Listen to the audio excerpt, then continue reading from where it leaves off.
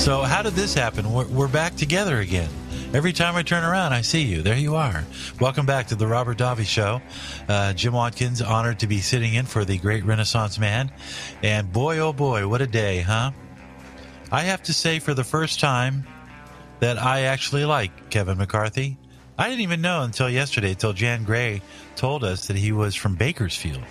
Now, I grew up in Southern California, so my roots are in the Los Angeles and Santa Barbara area. Not that that matters to you, but I spent a fair amount of my time traveling around the state of California. And let me tell you something, Bakersfield is a whole lot of desert. And you've got a couple of great military bases out there. You've got a great community. The weather's fabulous, but it's high country, and it's a little dry. And it's not like the rest of California. It's not anything like the rest of Southern California, that is for sure. The people there are the breadbasket. They are the you want to call flyover country. That's flyover county.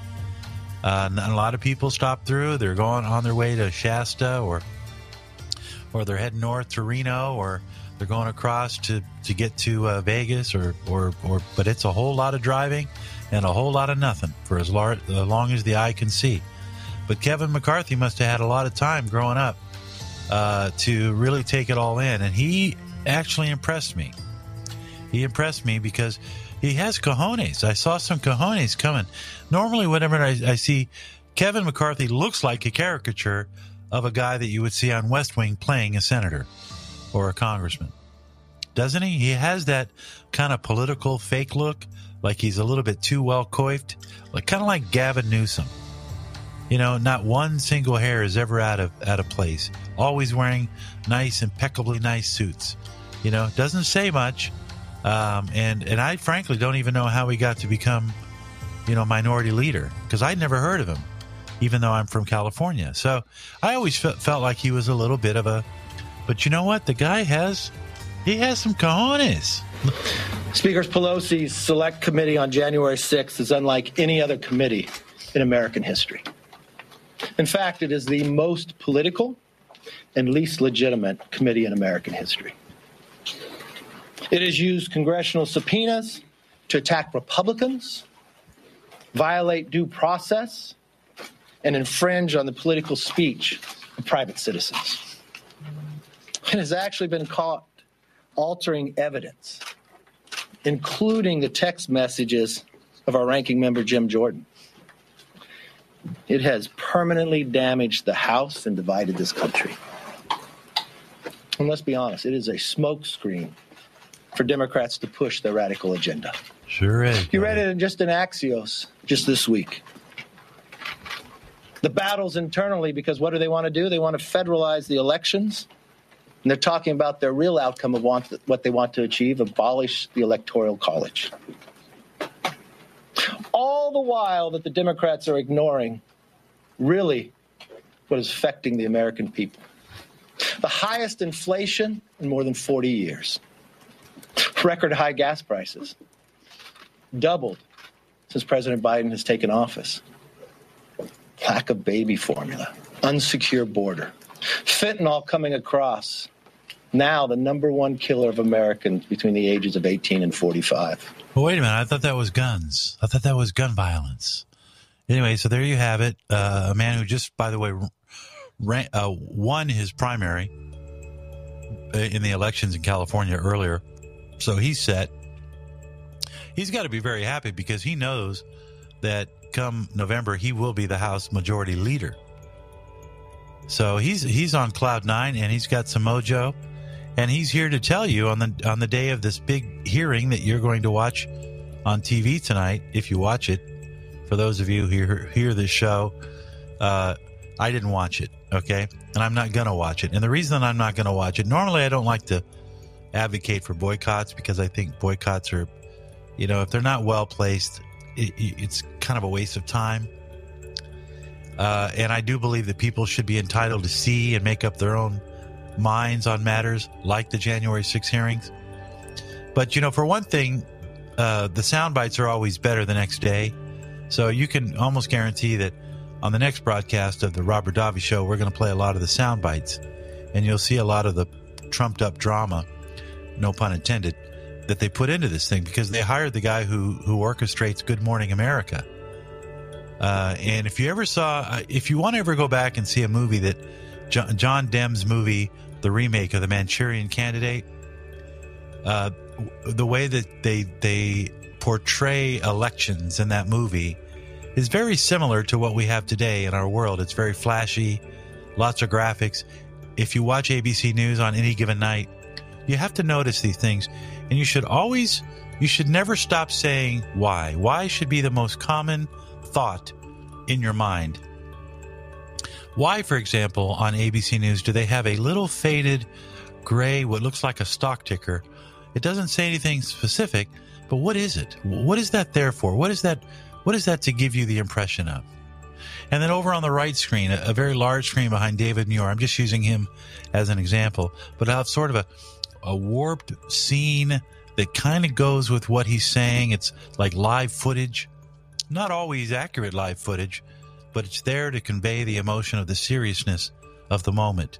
And think about the music when it first comes out, and you hear that timpani drum, and the drama, and you got the violins and the horns, that dun dun dun dun, and you've got the theater, the orchestra, and David Muir with that seriousness in his voice, and he's delivering the news to you like it's a Shakespearean performance. And every adjective, it has just the right emphasis, and every noun and every pronoun and every adverb is removed. Have you ever noticed that in a newscast where they say they remove the pronouns, and they never tell you where it is?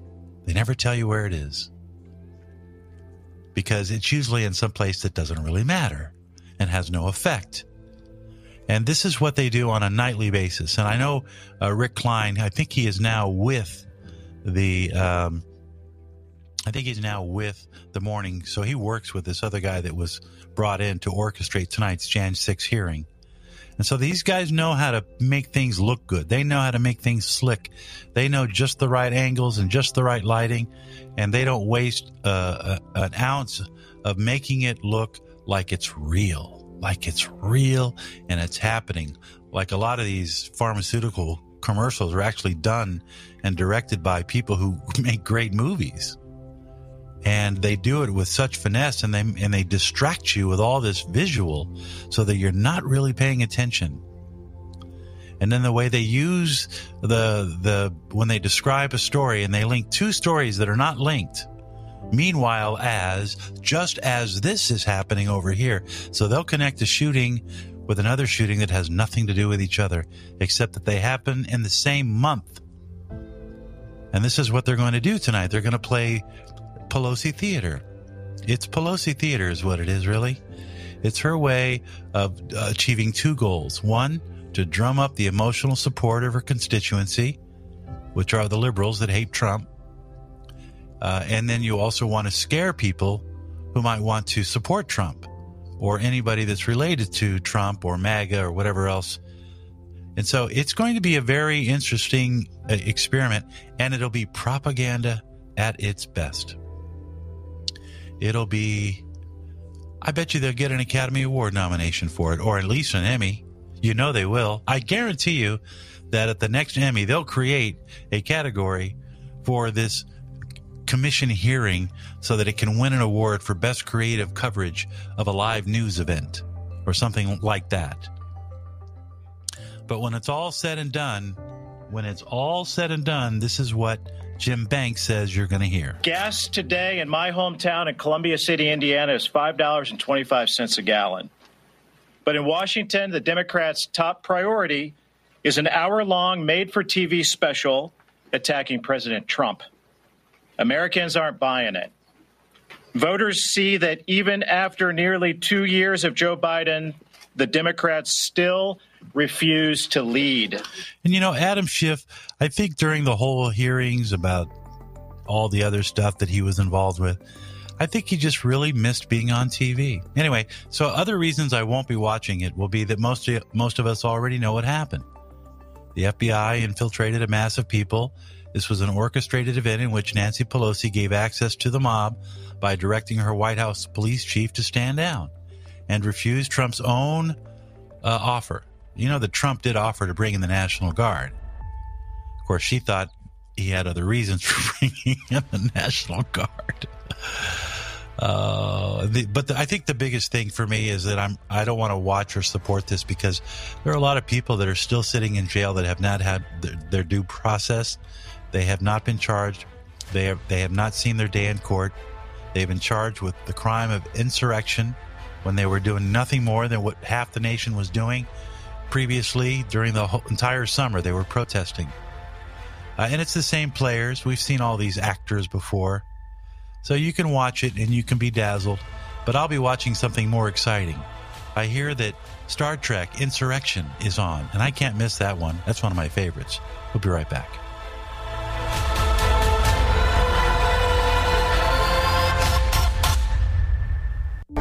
You know, I like talking to smart people who really know what's going on, and I'm about to bring on a guest here to talk about something that's near and dear to my heart. And it has to do with this whole climate scare crisis, the Great Deception, which it is. It is a great deception. And I've got what seems to me like millions of articles and audio podcasts dedicated to this very subject, but it's always me talking. So now I'm going to bring in somebody who knows what he's talking about, and we're going to tackle the issue, because right now in America,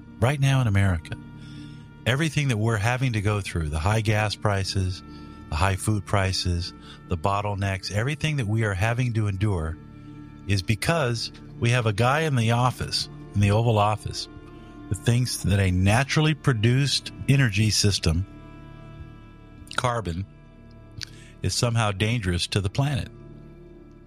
And he, along with an entire, not just one, but perhaps even two, maybe even three generations of children, have been indoctrinated into believing that they are hurting the planet, that they are raping the planet, that they are causing unmitigated harm to the planet, and it's all based on data sets, computer models, and a few scientists who figured out a way to get really rich by scaring the death out of you. So let me welcome into the program the author of the book, Global Warming, The Great Deception. His name is Guy Mitchell. Guy, welcome to the program. Thank you so much. In your introduction to your book, you state that you want to provide the reader with scientific evidence. This is scientific evidence to refute the pseudoscience that underpins the man-made global warming hypothesis. What would you like the readers of Global Warming, The Great Deception to learn about the current state of climate science? Well, first of all, thank you, Jim. It's a pleasure to be on your show. There's several things that I hope the reader of my book learns as they go through the process. Number one, that is that every claim of the proponents of the man-made global warming hypothesis is false. And the databases, there are four databases, world databases, that track the temperature of the lower atmosphere. It's called the troposphere. It's the first 8 kilometers from the Earth's surface, the landmass of the Earth, and the oceans. And there has been no global warming. Since NOAA satellites began measuring the temperature of the lower troposphere in 1979, the temperature anomaly, which is the monthly average compared to the 30-year long-term average, has shown an increase of only about 0.13 centigrade degrees per decade. So that amounts to about 0.013 degrees centigrade. And it's arguably within the margin of error of the measurements. Since 2000, NOAA has been engaged in what's known as the Argo Float program to measure the temperature of the first 2 kilometers of the ocean and 2,000 meters, and that there's only been a change of 0.02 degrees centigrade per decade, and that's about 0.002. Again, arguably within the measurement margin of error. And then finally, NOAA has determined, and this is kind of an interesting subject given the fact that there is no average temperature of the Earth, but that there has been an increase in the temperature of the landmass over the last 40 years, surface temperature of about 2 degrees Fahrenheit, which would be an increase of 0.014 degrees Fahrenheit a year. Now, I use the term within the measurement margin of error because you always have what are called error bars on a measurement. You have to recognize that every measurement's not exact, so it's always plus or minus some percent. Well, what's interesting about this is, with respect to the temperatures of the landmass, I mean, we're talking about the period from 1880 to 2020, and that period of time was marked by a measurement of temperature with thermometers that were graduated in 3 degrees Fahrenheit, sometimes more. So the idea that we could report that over 140-year period that there'd been an increase of 0.014 degrees Fahrenheit a year is nonsensical. So the first thing is that there has been no global warming. The second thing is that if one uses accepted, proven principles of science with respect to measuring the added heat flux, which is the amount of heat that theoretically flows from the atmosphere as a result of an increase of 120 parts per million of CO2 concentration in the atmosphere, that value is about 2 watts per meter squared. And your typical flashlight with 2 D batteries in there will generate about 3 watts of energy. And to get the same heat flux, you'd have to stand back and have that light be spread over 3 square yards. So the idea, and this is using accepted radiant heat transfer models, accepted public data. So the idea that an increase in CO2 has resulted in warming the Earth has been refuted by accepted science. Probably the third thing that I would like for people to learn is that all of the United Nations Intergovernmental Panel for Climate Change, the UNIPCC, all of their computer models fail back testing.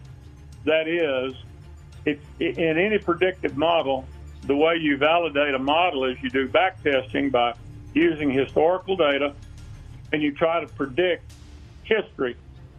And then if you're successful doing that, then you can presume that you can extrapolate that predictive ability to the future.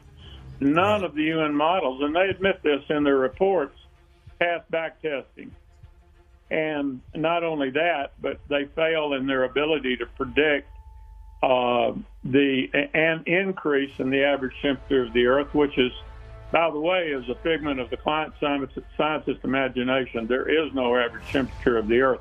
Temperature of the Earth is different at every point in time and space. Guy Mitchell is talking with us here on the Robert Davi Show. We're talking about global warming, the Great Deception. That is the name of his book. We're going to come back, explore this a little bit more, get to know Guy a little bit, and then talk about the motivations behind all of the so-called existential climate crisis that we've all been taught to believe. Well, stay tuned. This is good stuff.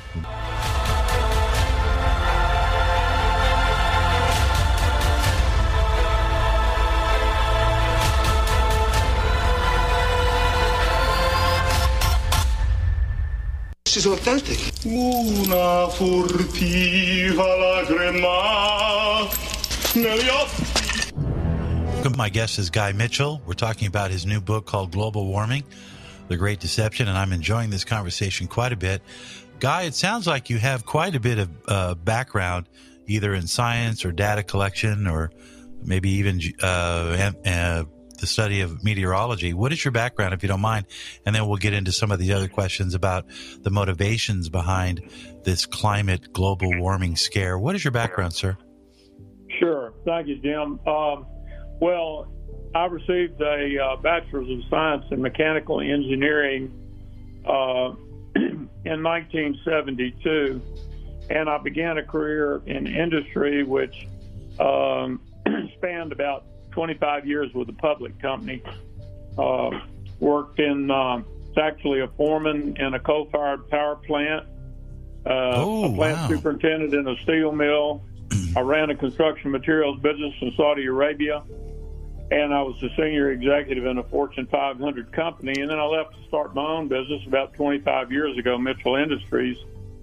And we design and manufacture heavy-duty industrial overhead cranes, automated equipment using robotics, and we have 25 regional offices around the country where we service any maker model of overhead cranes. So I've had a varied industrial background, business background, but I've always had an interest in science, and quite frankly, my interest in science has been more related to theoretical physics, black hole theory, particle physics with respect to the work being done with the Large Hadron Collider in Geneva. So that kind of gives you a little bit of a sense of my background. I want to get into motivation. I am on your side on a lot of this. Like you, I began to notice something strange happen around the late 80s, because up until that point, most of the environmental issues were about saving whales and cleaning up, garbage in our oceans and our landfills. And I was okay with that. Everybody wants a clean, we all want clean water, we all want clean air, things of that nature. Sure.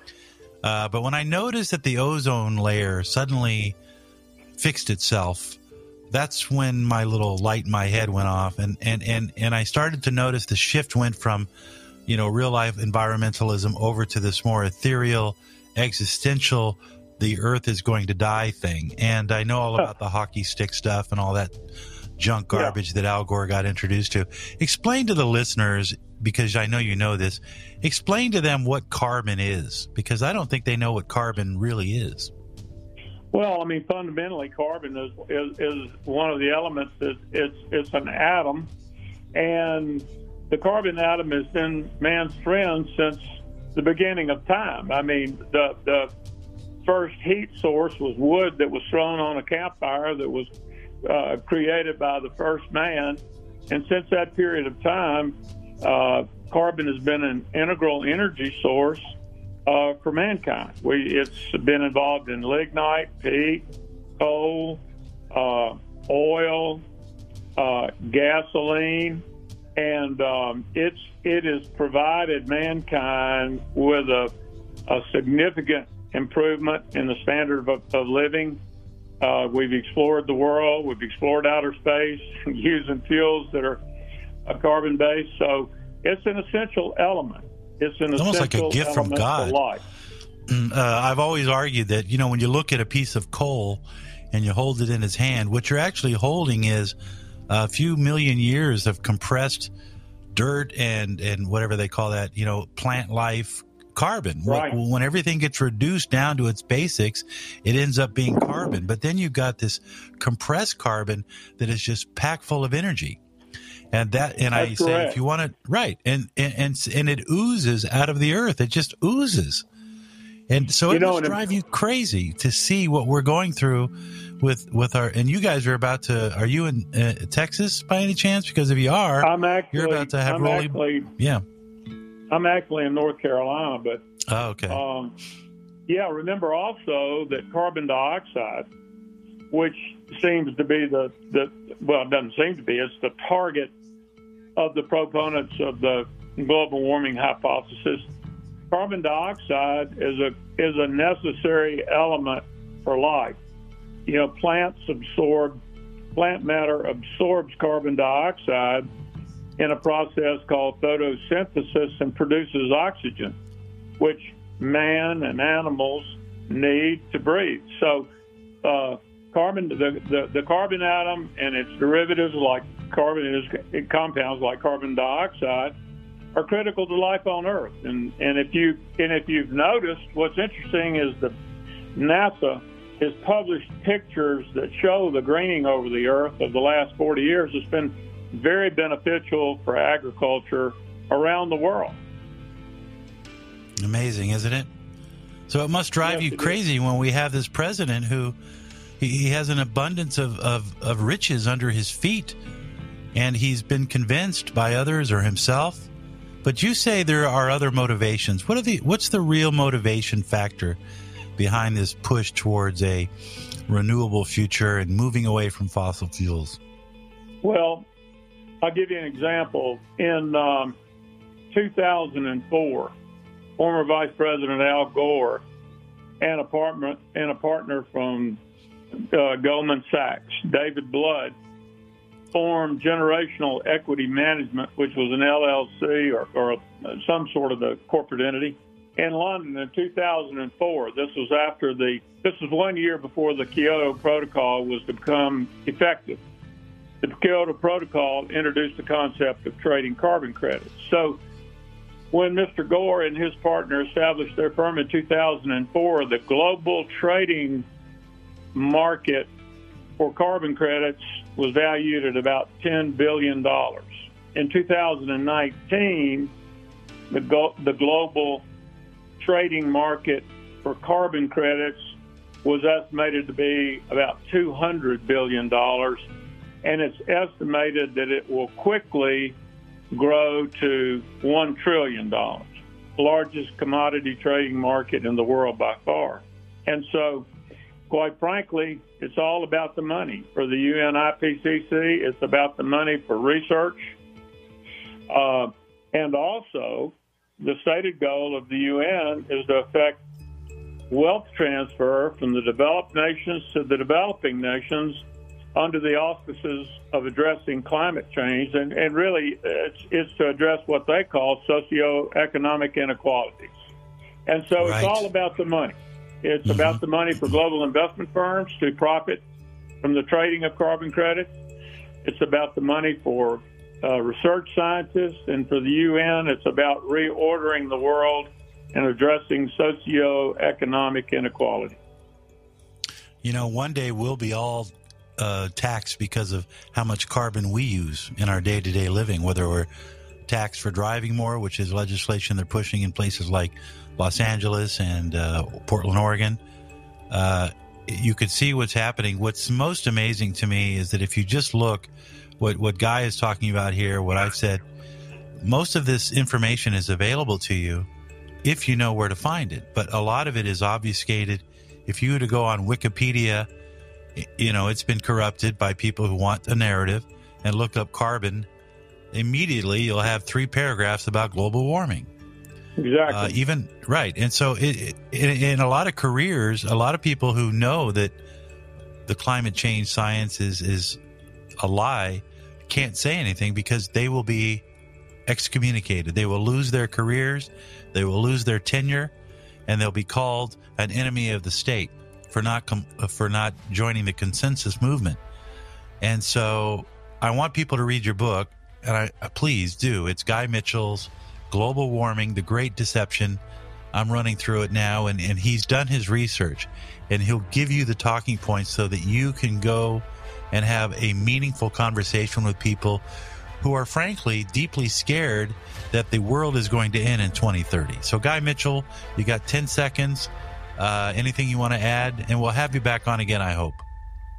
Well, no, Jim, thank you. It's been a pleasure to be with you, and I do hope that everybody will try to educate themselves to the truth about this issue. It's extremely important to our country and the world. Thank you, sir. Appreciate it. Guy Mitchell, ladies and gentlemen, the name of the book, Global Warming, The Great Deception. Welcome back. I hope you enjoyed my guest.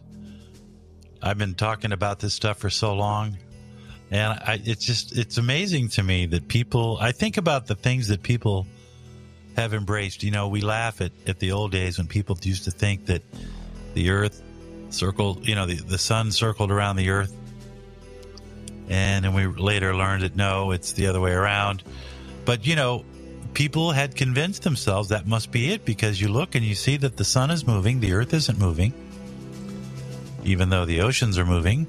Otherwise, it would be flat, but there's wind, so you can make an exception for that. So the logic is that, the sun must move, right? And all the scientists believed in it, and if you were against it, then you were ostracized, and you were considered heretic, and you would lose your job or you'd lose your life.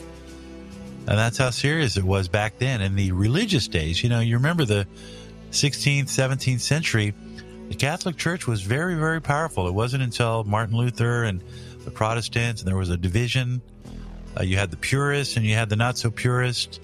You had the saints, and then you had the ministers. Anyway, they were in control. And so any kind of new knowledge that came out was, if it contradicted the church, then you were gone, you were out. But see, now we have a new theocracy. It's called scientism.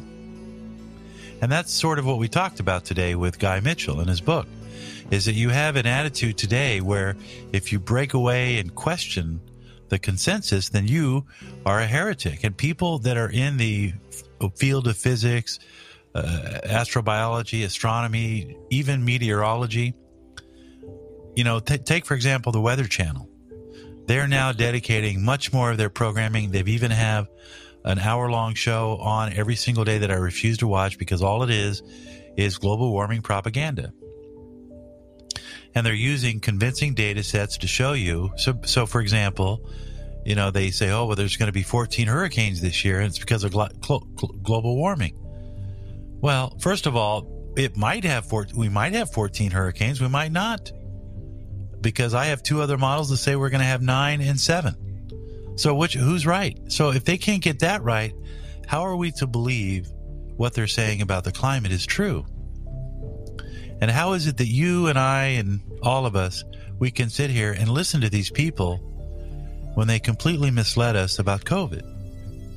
They completely In fact, I wrote an article about that today on my website, thejimwatkinsshow.online, and I hope you'll read it. The name of the article is called "Getting COVID is Now Cool and Why Everyone is Such an Expert."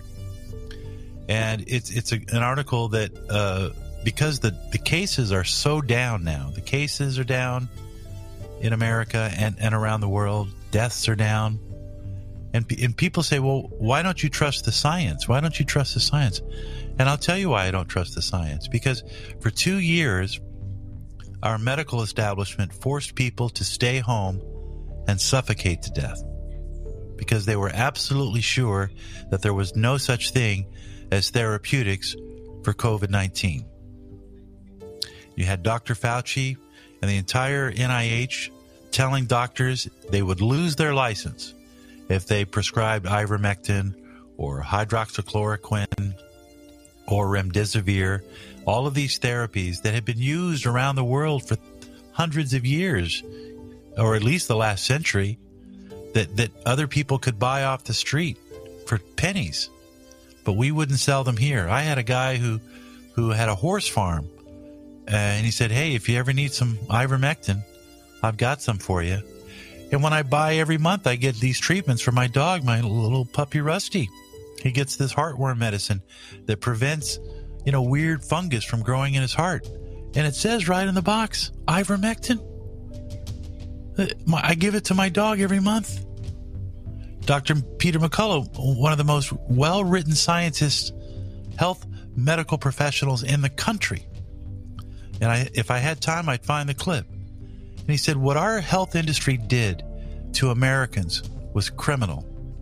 We forced them to stay home, isolate themselves, and they can't get treatment until they're almost dead. Not allowed to leave their homes. No one's allowed to visit them. And then finally, when their blood oxygen level drops to 72%, that's when they can become an inpatient, and that's when they qualify for treatment. But by that time, they have cytokine storms, their lungs are filled with phlegm, and they die a slow death of asphyxiation. And then the doctors say, well, there goes another COVID death. We've had over 1 million COVID deaths related. I would be curious to know how many of those people were forced to die because of the arrogance of the scientists who run the NIH. And that all falls on the heels or the footsteps of Dr. Fauci, who suddenly is disappeared. So when people say, well, why don't you trust the scientists, Jim? I trust science, but I don't trust scientists because they're politically motivated. People on the Weather Channel, if you're against climate change and that whole charade, you won't be working at the Weather Channel. You'll have to give up that job because we can't have dissenters. The message must be unified. Now you have people that really do believe that the earth is going to die in 1,036 days or 35 days or 2030. They walk around. They won't have children. Young people won't have children. They've been convinced. And if this is all about carbon and carbon tax and carbon credits and redistribution of wealth from wealthy nations to undeveloped nations and having a self-appointed group of scientists, climatologists who all tell us that we all have to pay, that we have to pay $10 a gallon to save the planet, that we have to go into poverty to save the planet, that children can't have baby formula because it's a way of making sure the planet doesn't overheat. This is why I don't trust the science or the scientists. You know, I don't ever get tested for COVID. I've had the shots. I did it on protest, but I've had my Moderna vaccines, and every day I walk around wondering if a spike protein is going to cause me to have a heart attack. That's the way I feel. Now, it's interesting because they say, oh, you got to get boosted. You got to get boosted. You got to have 2 boosts. You got to have 2 shots, 2 boosts. 2 shots, 2 boosts. Then you're okay. But how come that doesn't work with the measles, mumps, and rubella shots? Those vaccines, you're one and done. See, a vaccine is supposed to trick your body into developing an immunity against said virus. That was the whole point. That's why they said when you took the COVID shot, it would prevent you from getting COVID because your body would know how to react to it. But then they came up with a word called efficacy. Oh, the efficacy starts to wane. Well, why is that? It doesn't wane for the MMR shots for my kids. They take it once and done. I think they have to get a second 1 booster shot 2 years later. The first one when they're like 2, and then the second one when they're like 4. And then they go to school. They got their little, immunization card, and they're good. Now, kids are going to have to get boosters every year. Moderna is about to authorize a once a year. And you got the local media, the network media, all promoting it as if it's perfectly safe. So you ask me, why don't I trust the science? Why don't I trust the science on doctors and medical professionals who've accepted gender dysphoria as a legitimate health concern when all it is glorified plastic surgery? And it's a money maker. It's all about the money. So you got COVID, which is about the money. You got climate change, which is about the money, and the carbon, trading carbon credits, diverting billions of dollars towards infrastructure plans to put up solar panels across the desert so people can't farm. Trust the scientists. Now we're going to trust the scientists to perform plastic surgery on any 9-year-old kid who doesn't want to be a boy or doesn't want to be a girl or doesn't want to be neither, which is really frightening. Imagine being a part of a species and you don't think you're part of the species. Oh, no, it's not mental illness. It's not gender dysphoria. According to the scientists, that person was born in the wrong body. And we believe it. Isn't that strange? We believe these things. We've accepted it. We've accepted that the experts are right. We don't think about what motivates them, how they're trying to protect their careers, how they're protecting their tenure, or how much money they're going to get by being on the panel that investigates these things. And it's all traced back to basically fear of not being able to survive. That's why people wear masks, because they've been told that the mask will help them. That's why they get their booster shots. That's why they separate their garbage. That's why they don't flinch when gas costs $8 an hour, because they know that they're doing it for the common good. They're paying the price for white privilege or whatever privilege they think they have. In the meantime, behind the scenes, the Wizard of Oz is laughing and tears are running down his face, I'm telling you. And it's sad that we live in this world, but that's why we do the radio show. That's why I'm here. That's why Dobby's here. Because most of us can see the truth, like tonight with the January 6th commissions. If you watch it, I hope your truth-o-meter is going ding, ding, ding, ding, ding. red, false, false, false. Actually, if they're smart, they'll add laugh tracks. At least it'll make it more enjoyable. But Suede, I'm going to let people ponder some of what we just discussed. I know it's pretty heavy.